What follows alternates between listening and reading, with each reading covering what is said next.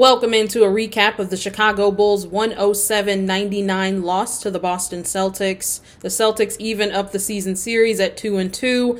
I thought the Bulls made a valiant effort in the fourth quarter. After losing our closer, they really gave themselves a chance to win, but it came down to Al Horford hitting a big three in the coffin corner, and some of our shots just weren't falling. DeMar went out in the third quarter, about 6 minutes left with a quad strain, so we don't know when we're getting him back, but I thought Zach and Vucevic really stepped up big.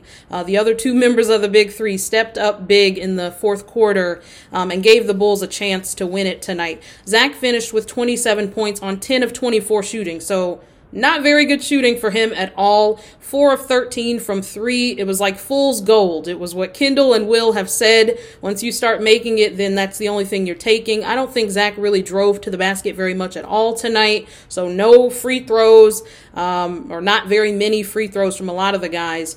7 rebounds and 6 assists for Zach. Vooch, 21 points on 9 of 15 shooting. He shot it really well, but I thought he was being too much of a willing passer tonight. That's kind of Vooch's kryptonite, is he's a really willing passer, but sometimes you need to take the shot, and I thought he could have backed Al Horford down a couple times. 13 rebounds for Vooch. DeMar finished with 13 points on 6 of 9 shooting, so we know he might have turned into fourth quarter DeMar had he not gotten hurt.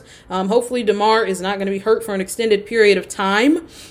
Because the Bulls have started to play pretty well recently. Ayo, 6 points. He was a disappointment for me tonight, not because of his 6 points, but because of his lack of defense. There were a lot of back cuts that the Celtics were getting because Ayo was extremely late getting over. P. Will, 10 points on 3 of 8 shooting. He had 2 rebounds. So not only poor shooting, but he wasn't getting any rebounds for us either. Zach had 7 rebounds. So Pat, as our power forward, should be able to get 7 rebounds if our 2-guard can get 7. The bench was outscored 34-22 tonight. Kobe White shot 1 of 7 for 14%. It was just terrible watching him shoot it tonight.